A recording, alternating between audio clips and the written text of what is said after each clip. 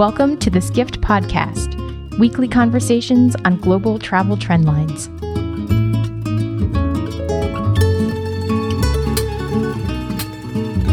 Last year, 75 million international tourists visited the U.S., and spending by domestic and inbound visitors amounted to nearly $950 billion. But the travel and tourism industry still has challenges, including increasingly long security lines at airports, fears about terrorism, resistance to the visa waiver program, and the uncertainty of a looming and sometimes nasty presidential election. On today's episode of the Skift podcast, we're talking politics. What's the legacy of the Obama administration when it comes to travel? What hasn't yet been accomplished? And what's at stake for the industry as the country prepares to elect a new president? I'm Hannah Sampson, an editor and podcast host at Skift, and our guest today is Roger Dow, President and CEO of the U.S. Travel Association. Roger's based in D.C., but Skift spoke to him in New York City, where he was talking about some of these topics at the NYU International Hospitality Industry Investment Conference. Roger, thank you so much for joining us. Hey, Anna, it's good to be here. So you have described the time between 2000 and 2010 as America's lost decade of tourism, as the country's share of global long-haul tourists slumped. How would you characterize the 5 years that followed? Any more optimistic than that?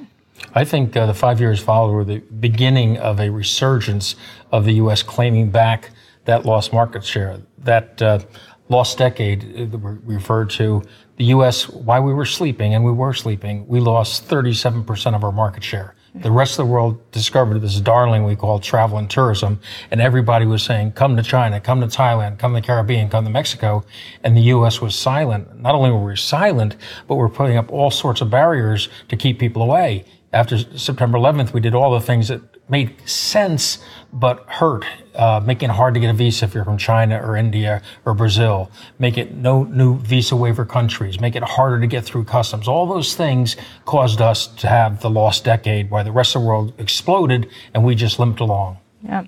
So what, over the past 5 years, which were under the Obama administration, what would you say are the biggest gains that travel and tourism made to kind of reverse that lost decade?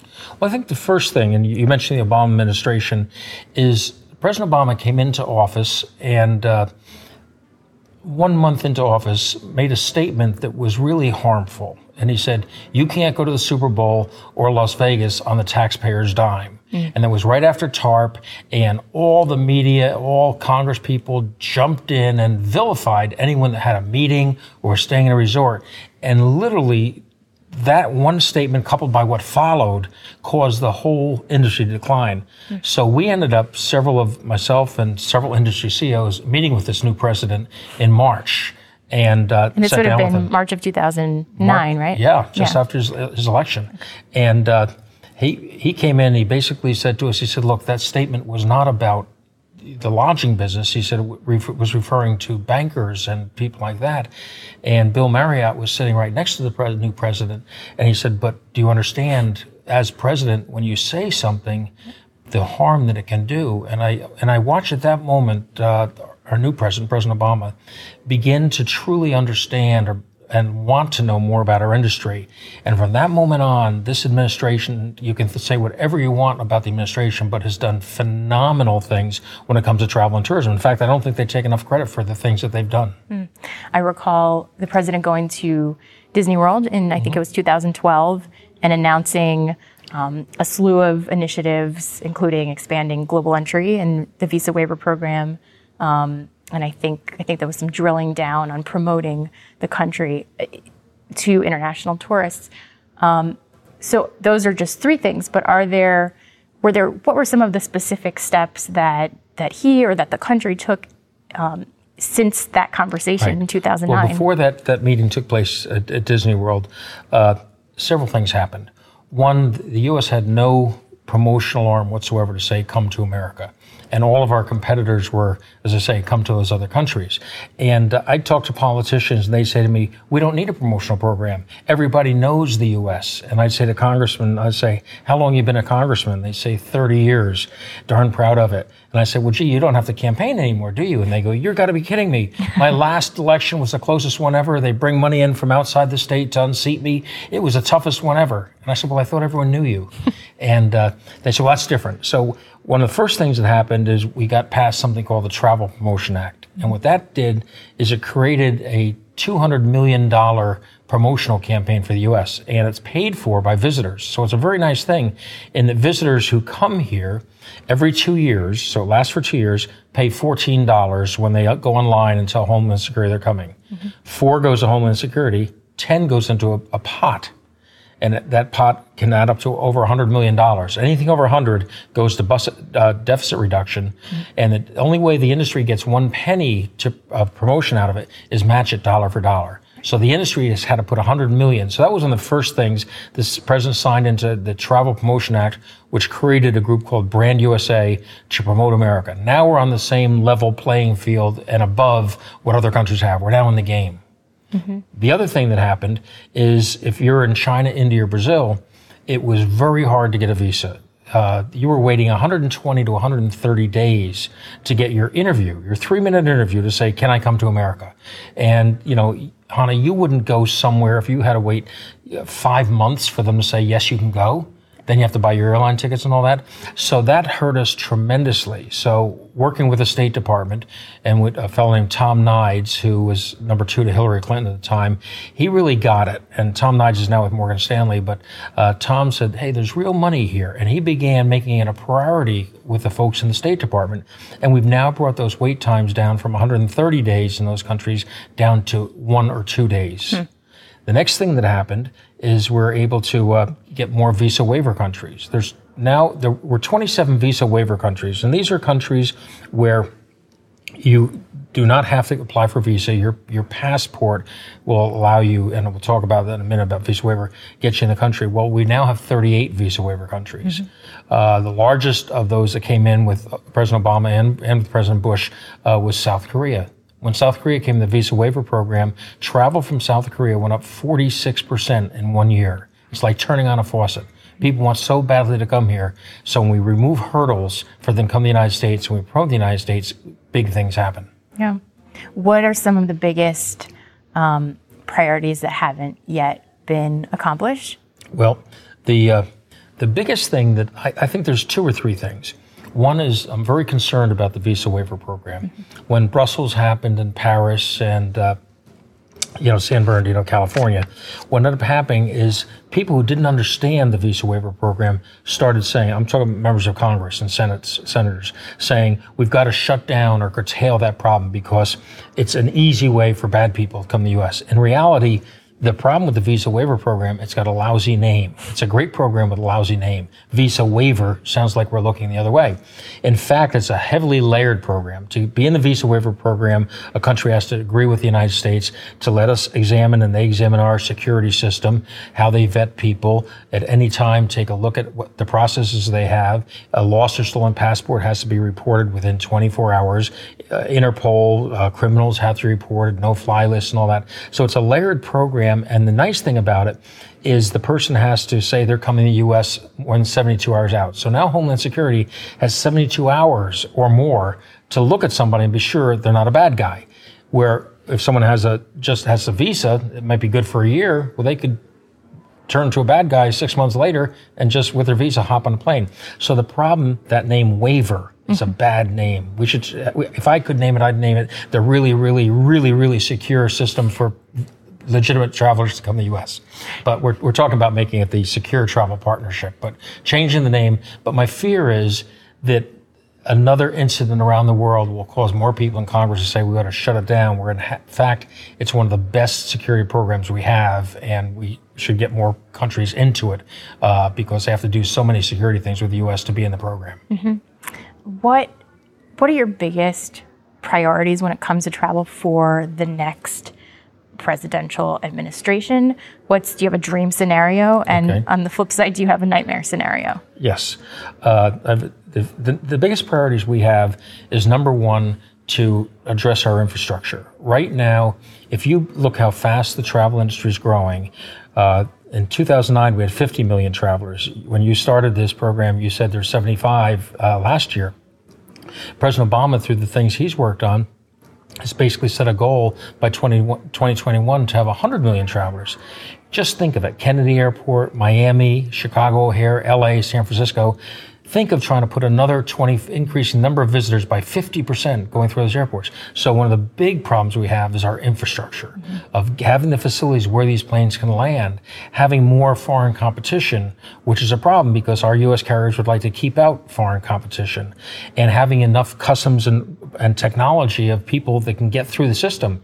You don't want to get off a plane after 21 hours on the plane and then stand in line at the airport for 3 hours. So infrastructure and the whole system and process is extremely important to me. And also having enough air capacity to fly all these people that want to come here next 5 years. And you can't improve infrastructure overnight. They're long-term projects. Mm-hmm. So an administration that was dedicated to putting money toward improving that infrastructure. Right. What happens is we've watched Congress for 20, 25 years keep kicking the can down the road. Everyone knows that our roads and our bridges need improvement. Everyone knows that our airports could be a lot better. The last new airport we've had in America is 1996 when Denver Airport was built. We haven't had one new airport in the past almost 20 years. Where you travel around the world, if you go to China, you go to the Middle East, you go to Turkey, and you're seeing these spectacular world-class airports. We don't have one airport that's in the top 25 in the world, and yet our whole travel system is what built our economy. The road system back after World War II, the 50s, the 60s, the 70s, all the airports and all that, that's what built this economy, and we're risking losing it. So my dream scenario will be a candidate that really cares and a Congress that really will push and get serious about it, because every day we delay, it gets more expensive. It's not cheaper. But a decaying infrastructure, we just won't be able to handle the load anymore. My nightmare would be us being too protectionist and looking in on ourselves and basically saying we'll try and keep people out of this country. What's made our society and our country grown is immigrants who've come in and people have come in and melded into our society, which is important. I mean, it's very important. People come in and become functional people in our society and contributors to our society, and that's very important. If you shut this off, that's a problem. I've said to Condoleezza Rice when she was Secretary of State, I said to Hillary Clinton, I said, improving and getting more travelers to the United States is your stealth public diplomacy. What's it worth to the United States, the fact that we've got 25 million more people a year coming to America than we did 5 years ago and going home and saying they're nice people? We like them. It's not like we read in the past. What would it be worth to have another 10 or 20 million? So it's so important for public diplomacy to have people come here, visit, leave their money, and go home. Mm-hmm. Well, when you think about people considering America a nice place, I think we have to consider some of the rhetoric that we've been hearing in the political sphere over the last several months. Build a wall, don't let people from a certain religion come into the country. Do you have a sense of whether the tenor of the current election is echoing around the rest of the world, or what those conversations are doing to potential international visitors? Okay. We live in a world right now of 24/7 media. So whatever happens 20 years ago, something happened in the U.S. or something happened in the UK, we wouldn't even know about it. Now something happens within 4 seconds, people know about it. So I do think some of the inflammatory rhetoric has got people really looking. The biggest travel show in the world, next to our IPW show, which is in America, is called ITB, and it's in Berlin, Germany. Mm-hmm. And countries from all over the world come, and it was just held a couple months ago. And people that went there told me, these are people in the travel industry, everyone they sat down with for appointments of international travel buyers, the first 5 minutes was, what about your election? What's going on? Tell me more about this person. Tell me more about that person. And then they got down to business. So it is the rhetoric. I'm an optimist. I hope to believe that rhetoric is, what happens during elections, and common sense follows after elections. So let's hope, whatever the case, whoever wins, that is the case, because it's so important. And one of the things that's going to be most important, Hannah, is for us, just like we did with President Obama, is to get in with the new president, whether it's Hillary Clinton or whether it's Donald Trump, and really get them, their folks grounded on the importance of travel and tourism and what it does to the economy, what it does to world commerce, what it does to understanding, and really understand that they're grounded. Because President Obama got it.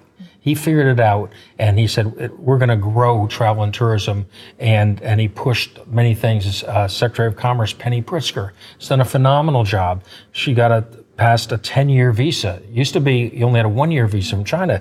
So you have Chinese business people who come here every year, 2 and 3 times a year. Every year they got to stand in line to get their visa.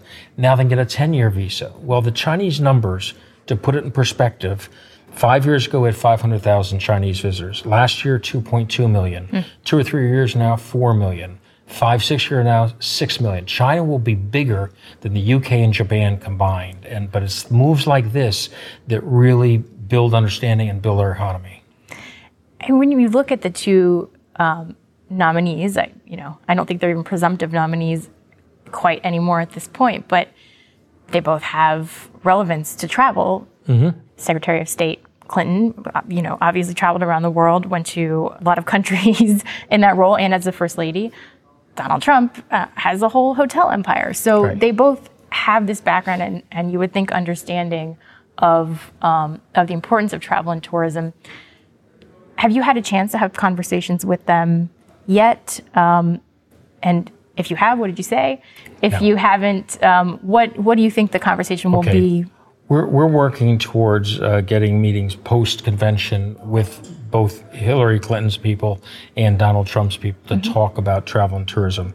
As you mentioned, we have a head start in that they both have an understanding of the importance of travel. I was at a State Department meeting that Hillary Clinton convened with Tom Nides, bringing the travel industry together with people from the State Department, from Mexico, from Germany that issued visas and all that.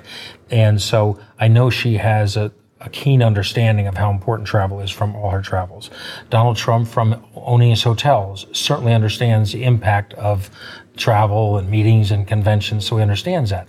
So, but we need to get with them and really make sure that they don't make a misstep, and as the new President Obama did, of saying you can't go to Las Vegas or the Super Bowl on taxpayers' dime, that really inadvertently, without meaning to, kicked the industry in the knees and took a long time to recover.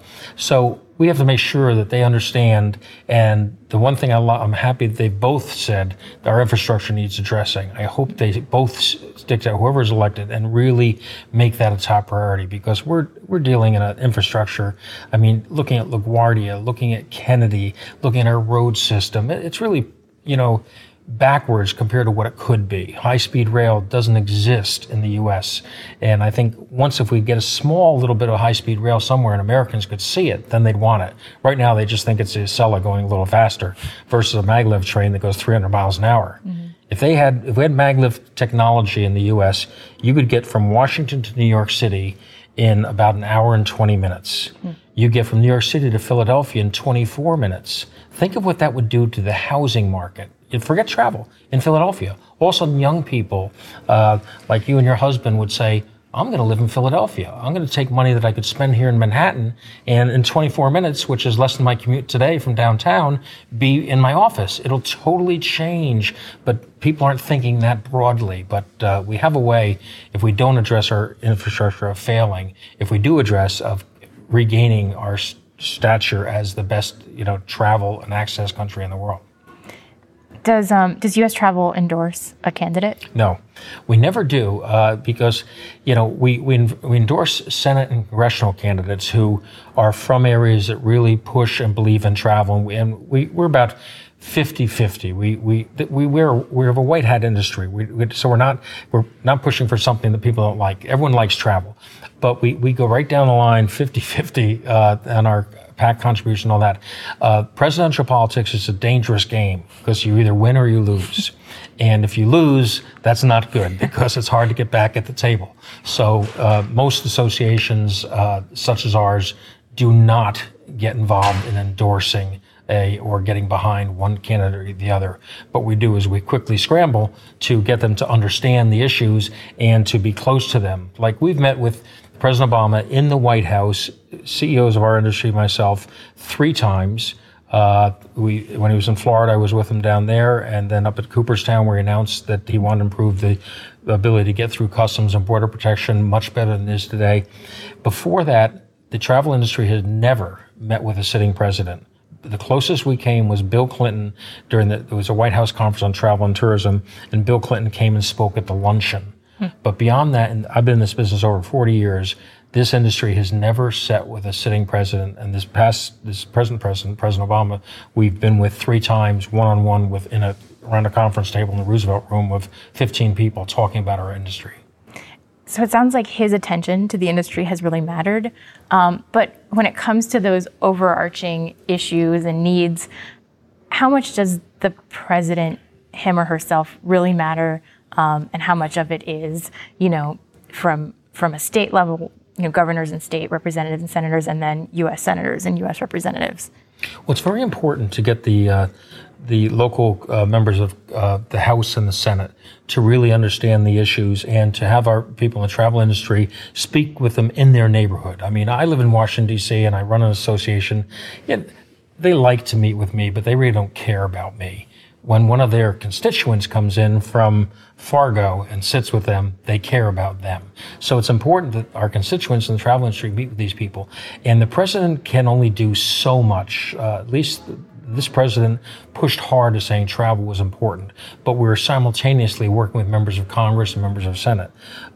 If we don't get Congress, the president would like to improve the infrastructure, but it's stuck in spending in Congress, and it's stuck in the Senate. I'll give you an idea how tough the situation is. When the Travel Promotion Act I mentioned passed in 2010, actually when George Bush was president, it passed through the House of Representatives. The vote was 300 and something for to 90 something against, which is in today's politics is unbelievable. Well, we didn't get a chance to get it through the Senate because the financial crisis hit like a week later. So President Obama becomes elected, and we had to get the same bill reintroduced, which we did in March, in the House and voted on, and it passed almost identical, 300 and some for, 90 against. Now, we didn't change one I or uncross one T, word for word, the exact same bill. When President Bush was president, the 92 people against it were all Democrats. When President Obama was elected, the exact same bill, the 92 people against it were all Republicans. That's the problem we have. 92 people who loved it, hated it. 90 people who hated it, loved it. And you can't get things done when you've got that situation. So we need Congress and the president all together to say these are priorities, and they're national priorities beyond travel and tourism. Yeah. I don't know what we can blame this next issue on, but anybody who's been traveling over the last few weeks or paying attention to the news knows that there is an issue with long lines. I think the TSA is blaming Congress. Congress is blaming the TSA. Maybe there's a little bit of blame to go around. There's pre-check that not enough people are signing up for, according to the TSA. What do you think it's going to take to solve this problem, especially in the near term as we're entering the busy summer travel season? And if it's not resolved quickly, what do you think the impact could be in the long term? Okay. Number one, you mentioned people are pointing at each other. It goes even further than that. People are blaming the airlines because they charge for checked bags, and so it makes people carry more bags. People are blaming the travelers because they haven't signed up. People are blaming Congress because they haven't allocated enough money for TSA. So everyone's pointing fingers at everyone else. A couple things have to happen. One, we've got to hire up to the levels that have been approved by Congress. TSA is 7,000 people short from what they're approved to hire. So they're pushing very hard. They've just got money to get another 700 people. But to get the people hired, it's sort of like a funnel. As you fill it in the top, it's leaking from the bottom because they have turnover. A lot of these people are part-time. They need to give them full-time jobs or they end up going elsewhere. So it's hiring practices have to happen. Second thing, what we've got to do is we've got to get more people, as you said, in TSA pre-check. You and I are not going to blow up a plane. There is no reason why you and I should be treated like the next terrorist. But the fact is, someone should look in our background, know who we are, but we should be able to go through an airport much more efficiently. So TSA pre-check, the goal of TSA was to get 25 million people in that program. Unfortunately, they're closer to 10. So they had actually reduced staffing levels, thinking all these people would sign up. Well, there's three problems that I've testified for Congress and to TSA. Three problems, I call them the 3 Ps. The first is price. It's $85 per person to sign up with PreCheck, which actually that's for 5 years. So if you signed up for PreCheck for 5 years for $85, if you were stuck in a big line at LaGuardia, you'd pay $85 that day just to go through. So it's a bargain. But the bottom line, if you're a family of 4, that's $340. If you're a company that's going to sign up 1,000 of their people, it shouldn't be $85. They've got to get the price where you can do volume discounts, you do family discounts, things like that to encourage people, just like the rest of the world works. Mm-hmm. The second thing is process. I was with Admiral Neffinger, who is the administrator for TSA, and a great fellow, and doing the best he can in the circumstances, and he's the right guy for the job. But I'd said to him, I said, when you apply for TSA PreCheck, it can take 4 to 5 weeks to get your answer that you're approved. I said, if I was to buy your home from you, I could call up Quicken Mortgage and get my mortgage in 1 minute. I said, you've got to get the process down where the systems can talk to each other. And then you've got to make sure you move enough people to the PreCheck lines, because of a lot of people getting PreCheck and they can't get through, they're going to get mad. So it's a process. That's the second P. And the third P is promotion.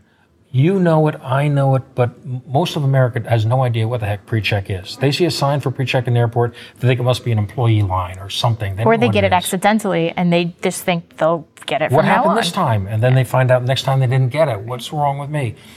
So we need to get the pricing right, we need to get the processes right, and we've got to get the promotion right. And I guess if I was going to put a fourth P and make it a priority, I'd said to someone at the White House, I said, if this was Ebola or if this was Zika, we'd be putting a lot of effort and money behind us. If I ruled the world, I said I would open enrollment for 6 months and give everybody who could qualify and get vetted free PreCheck. Mm-hmm. And then they start paying, a year from now. But get the people in the program, because then if you want to find a needle in the haystack, you shrink the size of the haystack. So for you and I and everyone else to be treated all the same going through the line when we're not all the same is a problem. Frequent travelers who have given us all their, I told them I'd give them my high school grades to get through, faster through the airport. But people who allow, us to look at their backgrounds and know that they're a safe, trusted traveler should be able to whiz through. It should get down to facial recognition. 5 years from now, this should look, and they know that's Hannah, and they know this is Roger,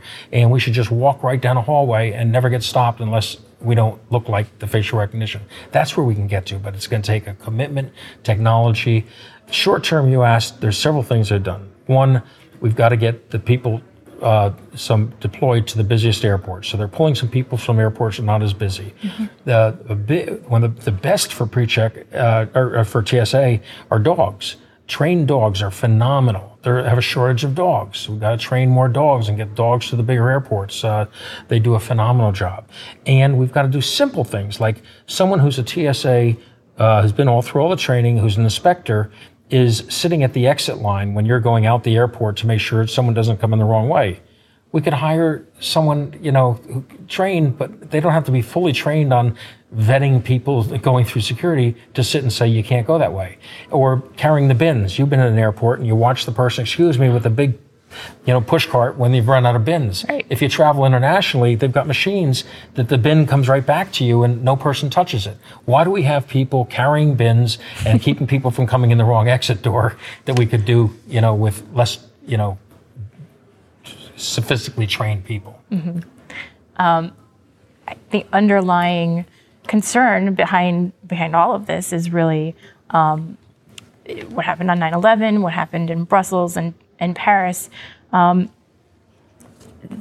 Terror, of course, is in the conversation now because it has been hitting these places that are not, you just don't expect to see such violence in Brussels and Paris. How much of a chilling effect do you think that has had on travel around the world, and does that trickle down or impact the U.S.? It has had a chilling effect, especially close to where it's happened. If you look at Paris and French, the tourism is way down, and they took a couple of $1 billion worth of cancellations right after Paris. Brussels, the same thing. People skipping Brussels. So it has an immediate effect where terrorism happens, but there's also a fairly rapid recovery of people's minds, and it's on to the next challenge of the world. I don't mean to be Pollyanna about it. I mean, the travel industry, when September 11th happened, the travel industry was on its knees in 45 minutes. In 45 minutes, every plane was on the ground, and the travel industry took years to recover. So without security, there is no travel. So we want great security. But you have to understand that the chances of something happening are, tragic as they are, if something does, you sure don't want to be there and I don't want to be there, but are so extraordinarily remote. But fear is something that gets fanned, and people will change their habits. If we have some terrorism here at all in the U.S., would be an awful thing. People will stop traveling. We find, when you asked about TSA, we find that lines, if it gets to be too big a hassle, people say, I'm not taking the trip. I'll stay home. I'll do it by phone. Mm-hmm. So we've identified $37 billion worth of loss to the economy if they can't improve these lines of just the people who say, I'm going to skip that trip. Yeah. Last question. Given the place where we are right now in the political cycle, in just the global security situation, what is your message to especially international potential visitors about coming to the U.S.? My message to potential visitors to the U.S. is, number one, we want you to come here. We welcome you. We've got one of the most secure countries in the world, and we have everything in the world you want to see. Where many countries have great architecture or great restaurants or great beaches, we have them all and then some. So come to America, and America is not just New York City, Las Vegas, California, Florida. America is Wyoming, America is Oklahoma, America is Texas. And there's so many things to see and do in America that you could never run out of. Every time you come to America, there's a different thing to see in a different place. So we want you to come here, we welcome you, and we look forward to your visiting. All right, very good. Roger, thank you so much. Really appreciate it.